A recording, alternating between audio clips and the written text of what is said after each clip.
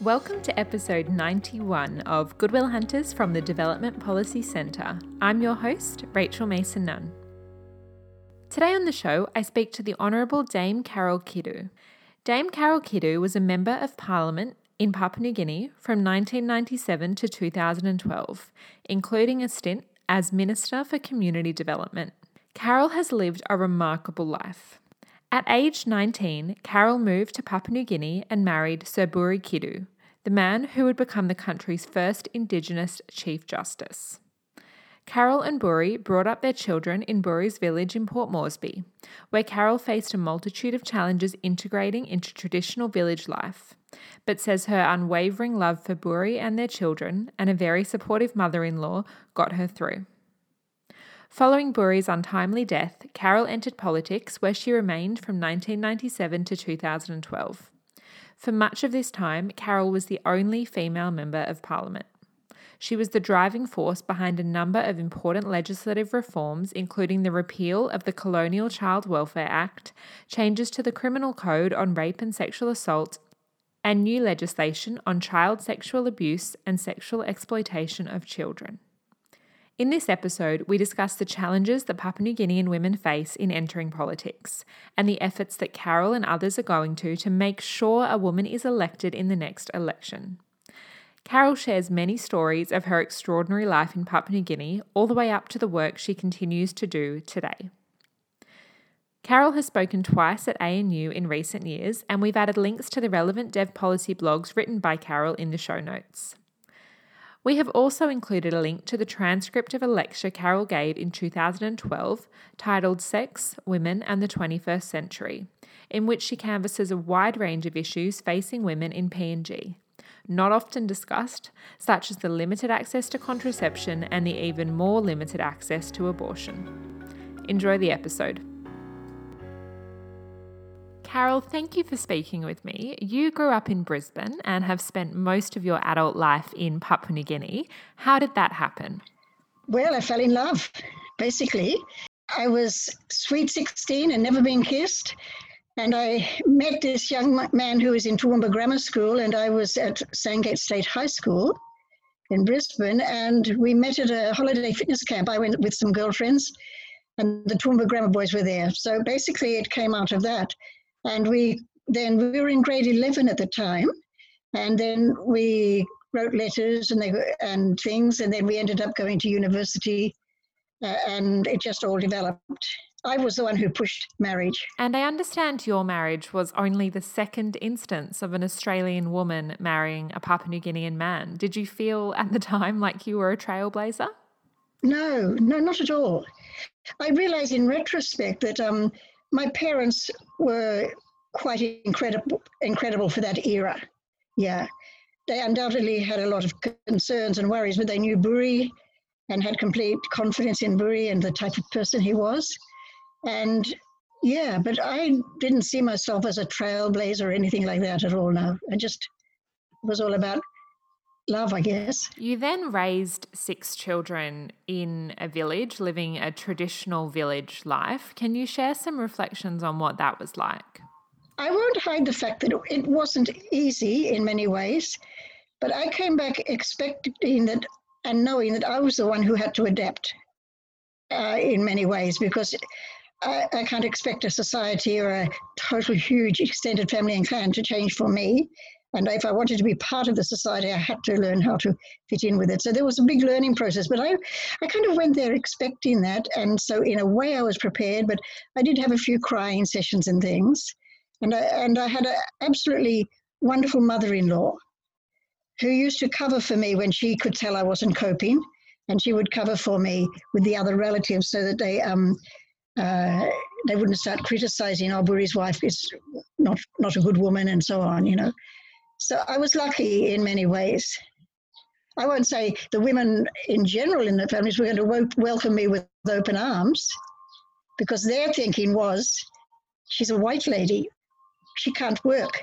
Because remember, in that era, just about all the expatriates in Papua New Guinea had domestic servants and all this type of thing. And they lived what appeared to be a very privileged life to a person from a village. It was a different world, yeah. Did you feel as though the women in the village were more hostile towards you than the men were? More doubtful, not actually hostile. You know, in the society I married into, remember that Papua New Guinea has over 800 languages and tribal groups. And so there's not one common culture. And the culture that I married into, it's a culture where you try not to show, you say yes when you mean no, and you don't confront. So it's a very accommodating culture. So it took me a long time to interpret between the lines, you might say, and look at the subtleties of, well, yeah, they're saying that, but they don't really mean that, you know. Was there a particular aspect of integrating into village life that you found the most challenging? No, I don't think it's the huge, massive things. It's all the little subtle things of differences. I'll give you one example where I suddenly realized I have got to change if we're going to make this work. And I didn't have any intention of not making it work because Buri he was an incredible man. I was very, very lucky. It could have been very different with a different man. Okay, and when we were getting married, when I said, I pushed the idea of marriage, he said to me, well, Carol, don't ever ask me to choose. And I said, what do you mean? He said, don't ask me to choose between you and my people because I won't choose you. No matter how much I love you, I won't choose you. I'll choose my people because I've been educated. This was colonial times, remember, to go back to my people. And so I came in knowing that I had to make the adjustments if I wanted to see it through. And I remember sometimes wanting to fight Buri, bang him, hit him in the chest and say, I wish I didn't love you. I wish I didn't love you. It's too hard, you know. But there was one incident, as I started to say, I'd come home from school because I was teaching to help earn income. Buri was a lawyer on native wages. I was a teacher on Australian wages. So I earned a lot more than he did because of the structured wage salaries. And so we both had to work to be able to support the extended family. And that's one of the difficult things is you don't marry a man, you marry a family and a clan and a culture. And I had to learn that. Now, I got home from school and I'd been teaching and I was tired. And there were a lot of people in the house, as there always were. And I was in the kitchen cooking with the women. And I could hear my daughter, my firstborn, I have an older adopted son, but my firstborn daughter, I could hear her, about 3 years of age probably. By my standards, she was being very rude and cheeky. And I just lost it. I went out and I smacked her really hard and told her to stop it. And hit her head on the wall. She didn't get badly hurt or anything, but I mean, I had lost it. I wasn't coping. And I looked at, and I saw the relatives. They just looked at me in complete amazement. And then eventually one of them said, why did you do that? Madi Asilaluna. Poor one, she doesn't have a brain yet. And I said, really, child rearing is different. Those subtleties are the things that build up and make you, make it's culture stress more than culture shock. This continual stress of these new ways of doing things. And I sat there, I went into the kitchen, I sat down and I just sobbed uncontrollably. And I realized if I'm going to do this, and for the sake of my children, they cannot be confronted with different ideals. Yeah. I know you were also a school teacher before you made the decision to run as an independent candidate in an election. What prompted the transition from teaching to politics? Oh, undoubtedly Buri's death, my late husband's death. I had never voted until I voted for myself. My late husband, as you may realize, became the first Indigenous Chief Justice of Papua New Guinea. And he didn't ever vote. He just did not want to put his mind in a frame where he was choosing in politics. He wanted to be completely non-political, apolitical. And so neither of us had voted. I knew nothing about politics. But when he was not reappointed to the judiciary in very, perhaps I say, unfair political circumstances, there were lots and lots of people coming asking him to stand for politics. And he used to say to me, look, I don't think I want to do it. I don't know if I want to do it. But I did find a letter in his records later where he'd written to Professor Ian Maddox and said, I've decided I will do it. But he'd never said that here. And he used to tell people, give me 6 months. I'll tell you in 6 months' time if I will do it or not. And he died almost 6 months to the day. And so he never did. And he never even told us, yes, I'm going to do it. And I guess I was a woman obsessed with anger, that the country had lost a very good person. He was a very good person. Anyone you ask about Burikidu, yeah. And that's where I decided, well, bugger them, I'm going to do it. And I knew nothing about it. It was just crazy, absolutely crazy. That's what drove me. It was because of my husband's death. So at the time that you ran for Parliament, there had only ever been 4 other female MPs elected to Parliament in Papua New Guinea ever. Were you optimistic about your chances? Oh, I had no doubt. But every aspiring politician believes they're going to win, I think. But I didn't doubt that I would get there. And I of course, did have a very big sympathy vote. I also had the relationship issues, and PNG as a society built on relationships. And so I had relationships from family, relationships from school, all my children's relationships, because they grew up in the village and went to school in PNG. I didn't have any doubts. And also I brought in a different style of campaigning that kind of did catch people's attention. Can you elaborate on that? What was that style of campaigning? Well, the normal campaigning was often big rallies and making lots of promises that never be able to fulfill. Everything people wanted, you were going to deliver it. And I did an educational campaign talking about the power of the vote, and then talking about what I would try to do. And then when they asked me things that I knew I would not have control over, I would explain to them, I can't promise you that, because I can advocate, I can lobby, I can talk, but I can't promise it because I don't control the water. It's controlled by a company, So, yeah. And I think this different style of campaigning also caught people's attention. I remember in one settlement community, a very poor community, the youth used to always hang around the back. And I used to try to call them forward, but they wouldn't. But at the end of one campaign, a young man came up to me and he just looked at me and said, "Thanks for giving me hope." And then he just slipped away. I didn't even get his name. And later I often wondered, did I dash his hopes sometime when I was in a bad mood, Yeah. But I think I did take a different approach from the norm. So after you were elected, what were the early days of Parliament like for you? It was a huge learning experience. I had a couple of very good colleagues who helped mentor me. They had been in politics for quite a while, and they'd been to university with Buri and myself. Yeah, so I did have some good mentors, but it was a steep learning curve. And I think only after 15 years, when I knew I was going to retire, because I had said I'll do 3 terms, no more. By that stage, I was getting better at the job. I think, like if I went in now, I'd be much better at the job. It's interesting you say that. What were the skills that you needed to be better at the job? Like, what does it take to be good at that job? I just think I could have been more strategic. Although I was a very strategic politician, for Melanesian culture, I didn't ever try to force my things. I would, if I could see I was getting nowhere with some people, I'd ask male colleagues to take up the issue for me on my behalf if they believed in it. And quite often, when I was getting towards the final stage of perhaps some work, like the urbanization policy, I handed it over to a male colleague because I knew he had more power in cabinet to get funding. You've got to look at the power structures in politics to get what you need.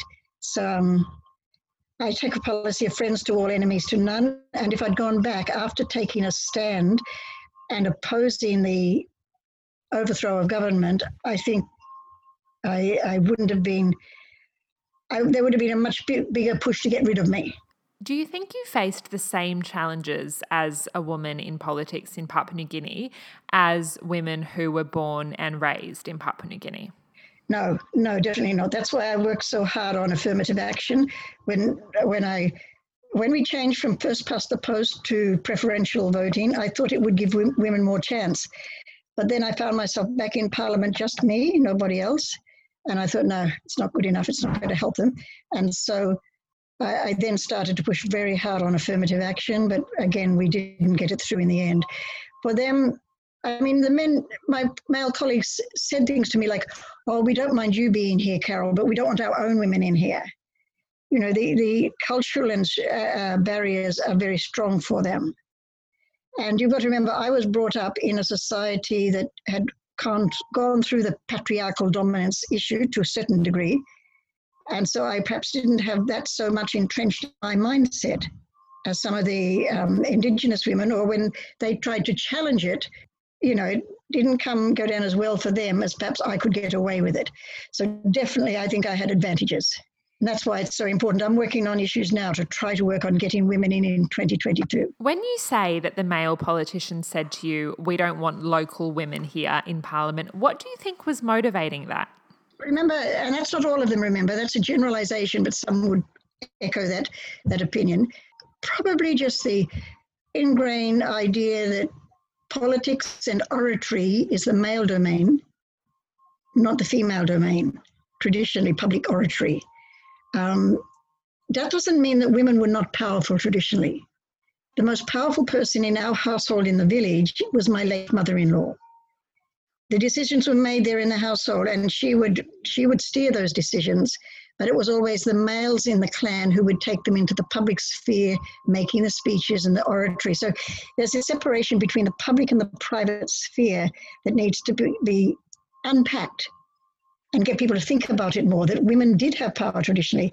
Women were not beaten to a pulp like they are nowadays. That is not cultural. In fact, I saw practices that were protective. It's a factor of a changing society and differential rates of change and very, very complex issues at play. And it's very sad to see it. Of course, the issue of gender-based violence has been particularly prevalent in Papua New Guinea in recent months, and it's interesting to hear you say that it's not cultural. Because there were protective customs that would intervene. The woman's family would not allow the man's family to beat her up. They would come and rescue her, and then the man's family would have to pay more bridal, I don't like to say bride price, because the translation of the custom into price commodified women. And originally this custom was recognizing the wealth of women, but it's changed now into price because of the way it was translated. Yeah, traditionally the woman's family could take them, and then the man's family would have to pay more, give more pigs and bananas and things like that for her to come back. And if he was violent towards her, she could keep the children. The payment of bridal wealth gave the man's family the right to the children. If the marriage broke up, for the woman to get the children, it'd have to be shown that, she'd been abused and things. Otherwise, the children belonged to the man's family. It's very complex to do in a very short interview. We could talk for weeks on it. So you left politics in 2012, the same year that Papua New Guinea enacted their gender and social inclusion policy. Since you left, have you seen any improvements in women's ability to enter politics in Papua New Guinea? Yes, but whether it's as genuine as it needs to be, I'm not too sure. For a while there was this statement that coming from the Prime Minister's office that there would be no special seats of any sort for women. Now that's turned around, and they've got the Constitutional Law Reform Commission working on some form of affirmative action for women. Whether it will be enacted before 2022, I don't know, but I think there is a push to enact it before 2022. There is a downside, of course, in that it will make it harder for women to win open seats, the normal electorates, because people will say, oh, you've got your seats now, that's enough, and 5 women isn't enough. But but it's better 5 than nothing. It's what do you go for? Yeah. Of course, in the 2017 election, 165 women ran and not one was elected. What impact do you think that has on aspiring female politicians in Papua New Guinea? I'm hoping it's going to make them more determined, because I've had a few meetings with women before the COVID situation. We had some fairly large meetings, and I think it's making them even more determined that they're going to go there. And I've been encouraging them, look, whether you've got a chance to win or not, if you want to, put in your nomination fee and put your name in. Make it very clear that women want to get in there, even if I want to encourage as many as possible to stand.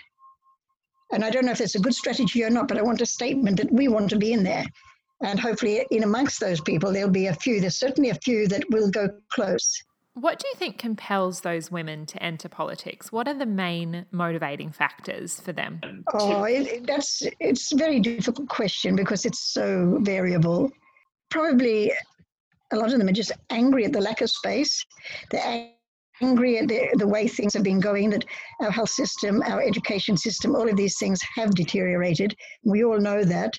And so do the politicians know that things have deteriorated over time. Even when I was in politics, that was starting, because unfortunately, a policy was introduced called District Services Improvement Program, DSIP, and that puts funding directly through political hands.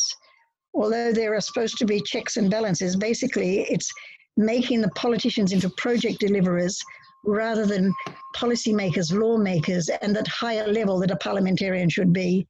So I think we're in a difficult situation now because the politicians are now seen by the people as someone to give them goodies and to deliver, rather than the public service. It's been weakened by this process. So there's some very fundamental structural things that have caused problems.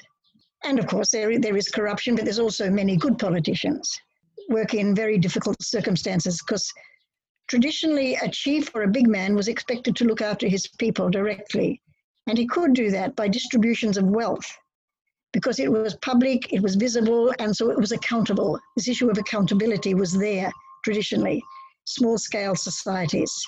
But nowadays, because the distribution of wealth is not so public and visible, the accountability factor has become a problem. I'm not familiar with that District Services Improvement Program. That's new to me. Services Improvement Program, where large sums, we're talking millions of kina, goes through the local MP, and then he has a committee to administer those funds under guidelines. But I was in there when that started, and I know that the guidelines can be kind of stretched.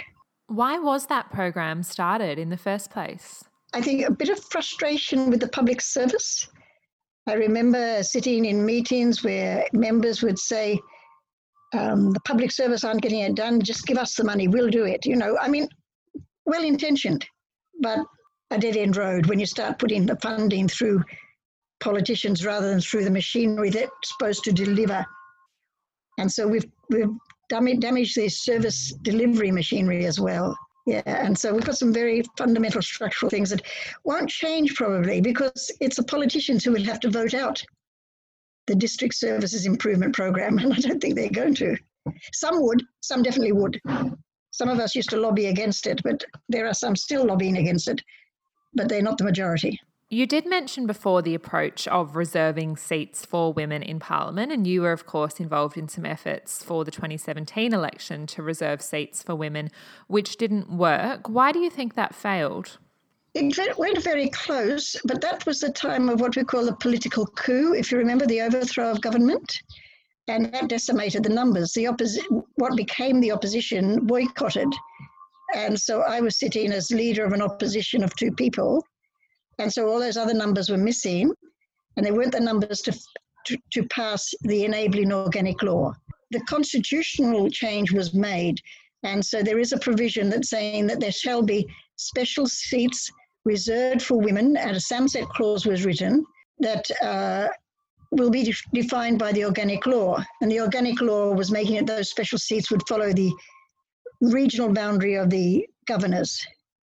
And of course, the governors got very unsettled. They thought it was an attempt to get rid of their seats, whereas it was going to add to, a woman's seat in each one.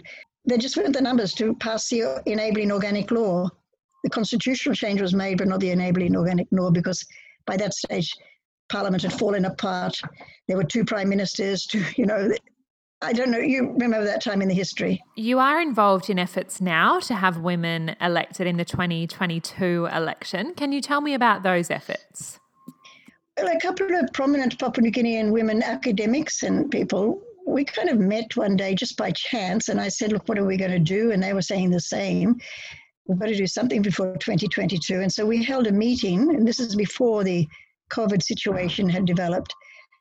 We had a meeting, called people together just to brainstorm the whole thing on how can we get over the line without relying on donor projects.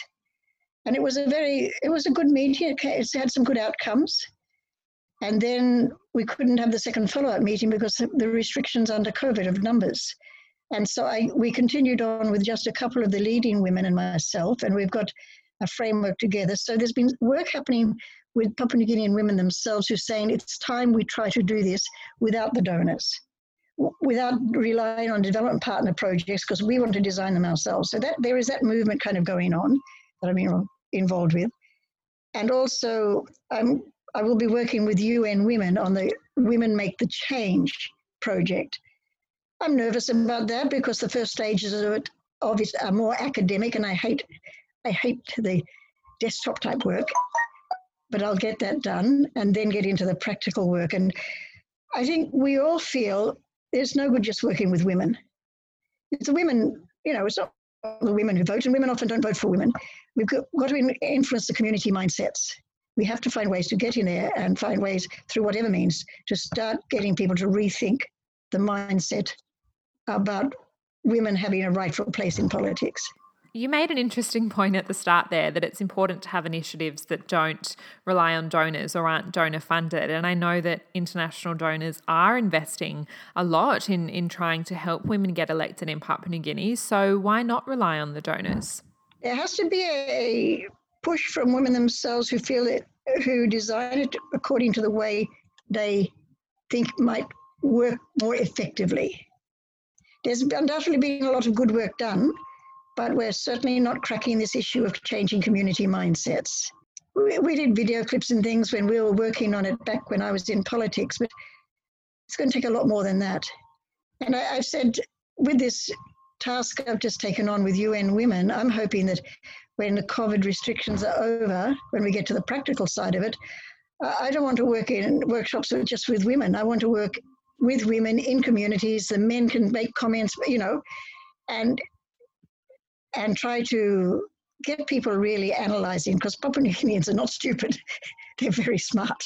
I mean, that raises the broader, bigger question of whether external donor-funded projects can meaningfully change women's experience of leadership and leadership opportunities in a particular country. Oh, yeah, they can influence it. Because they can influence, definitely, because they teach a lot of just straightforward technical knowledge. They teach a lot of things that are very useful, but there has to be more yet. And we have the problem that the way a woman would campaign in the Highlands will be the way different from the way I campaigned in Motu Society. And the way I campaigned in Motu Society, my husband's tribal group, which is the indigenous people of the city, was different from the way I campaigned in the settlements. Not fundamentally different, but different in the way I communicated and interacted.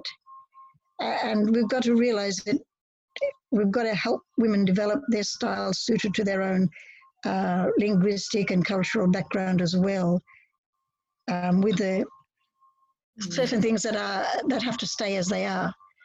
There are certain things that you can't change, the basic fundamentals that you want in politics and democracy, of integrity, accountability, all those things.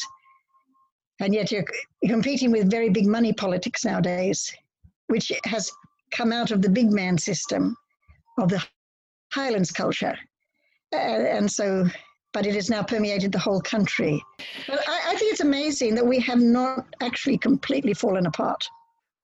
When you look at what we're trying to do, to build a nation out of all these different tribal groups who traditionally were antagonistic, and in some areas the tribal fighting continues, and then it comes into the urban areas.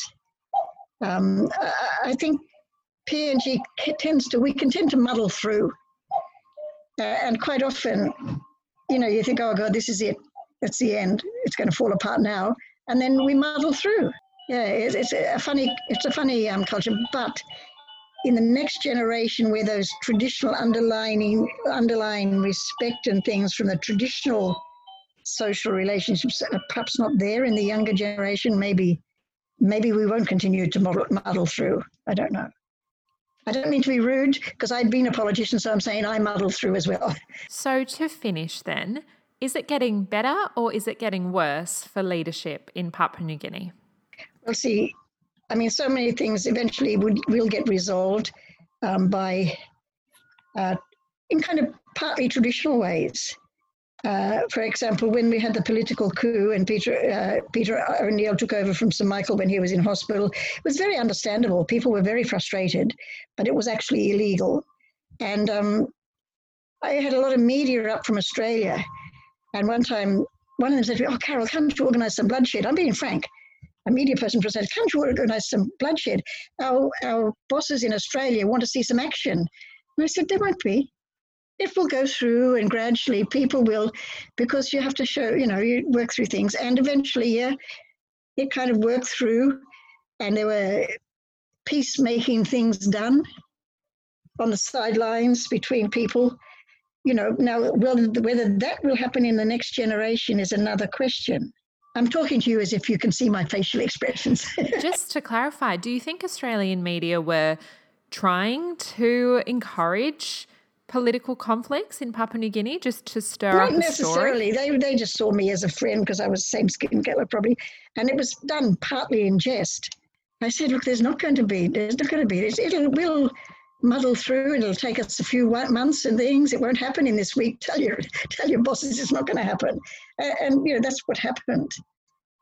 Because nobody was going to come storming in and start shooting me and my colleagues who were still in the cabinet room while the others were up in the parliament. There were two camps. They weren't going to storm in. And when they did eventually come in to take over the cabinet room, it was, okay, hello, and we all shook hands and in the way you would do, and we walked out. And that's when we walked out, they wanted to know, well, isn't anything going to happen? I said, no, it'll work out in the end. Heavens knows how it'll work out, but it will. I know that might sound flippant, but it has helped us to get through difficult times because that traditional leadership styles were there of mediation and talking things through for hours and hours and hours and days and days and days, I think the next generation will be more impatient. Okay, to finish then, what's next on the agenda for you? What will your next few months of work entail in Papua New Guinea? Well, working on this work with UN Women, and the other thing in my personal life, I've been working on a social enterprise, trying to convert where we live on customary land into a viable future for family, because most of them don't have work. The Indigenous people of the city are probably the worst off in the city. And so we're setting up a little retreat and things. And culturally, and financially, it's been very challenging because we're kind of, it's very hard. When you say a retreat, is that for tourism? Like, will you have somewhere for people to come and stay? Tourism, and also for people who come from overseas. Eventually, we will advertise it, but we're just doing it little bit by little bit because we don't have. I have a professional accountant now, but we need a professional manager, but we can't afford one.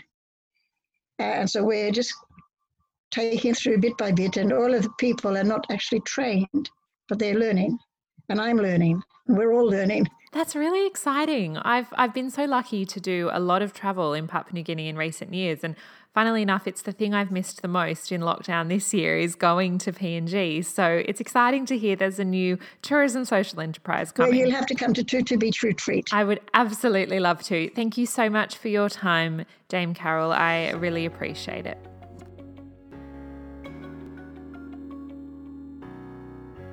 That was episode 91 of Goodwill Hunters from the Development Policy Centre. I'm your host, Rachel Mason-Nunn, and we'll see you next week.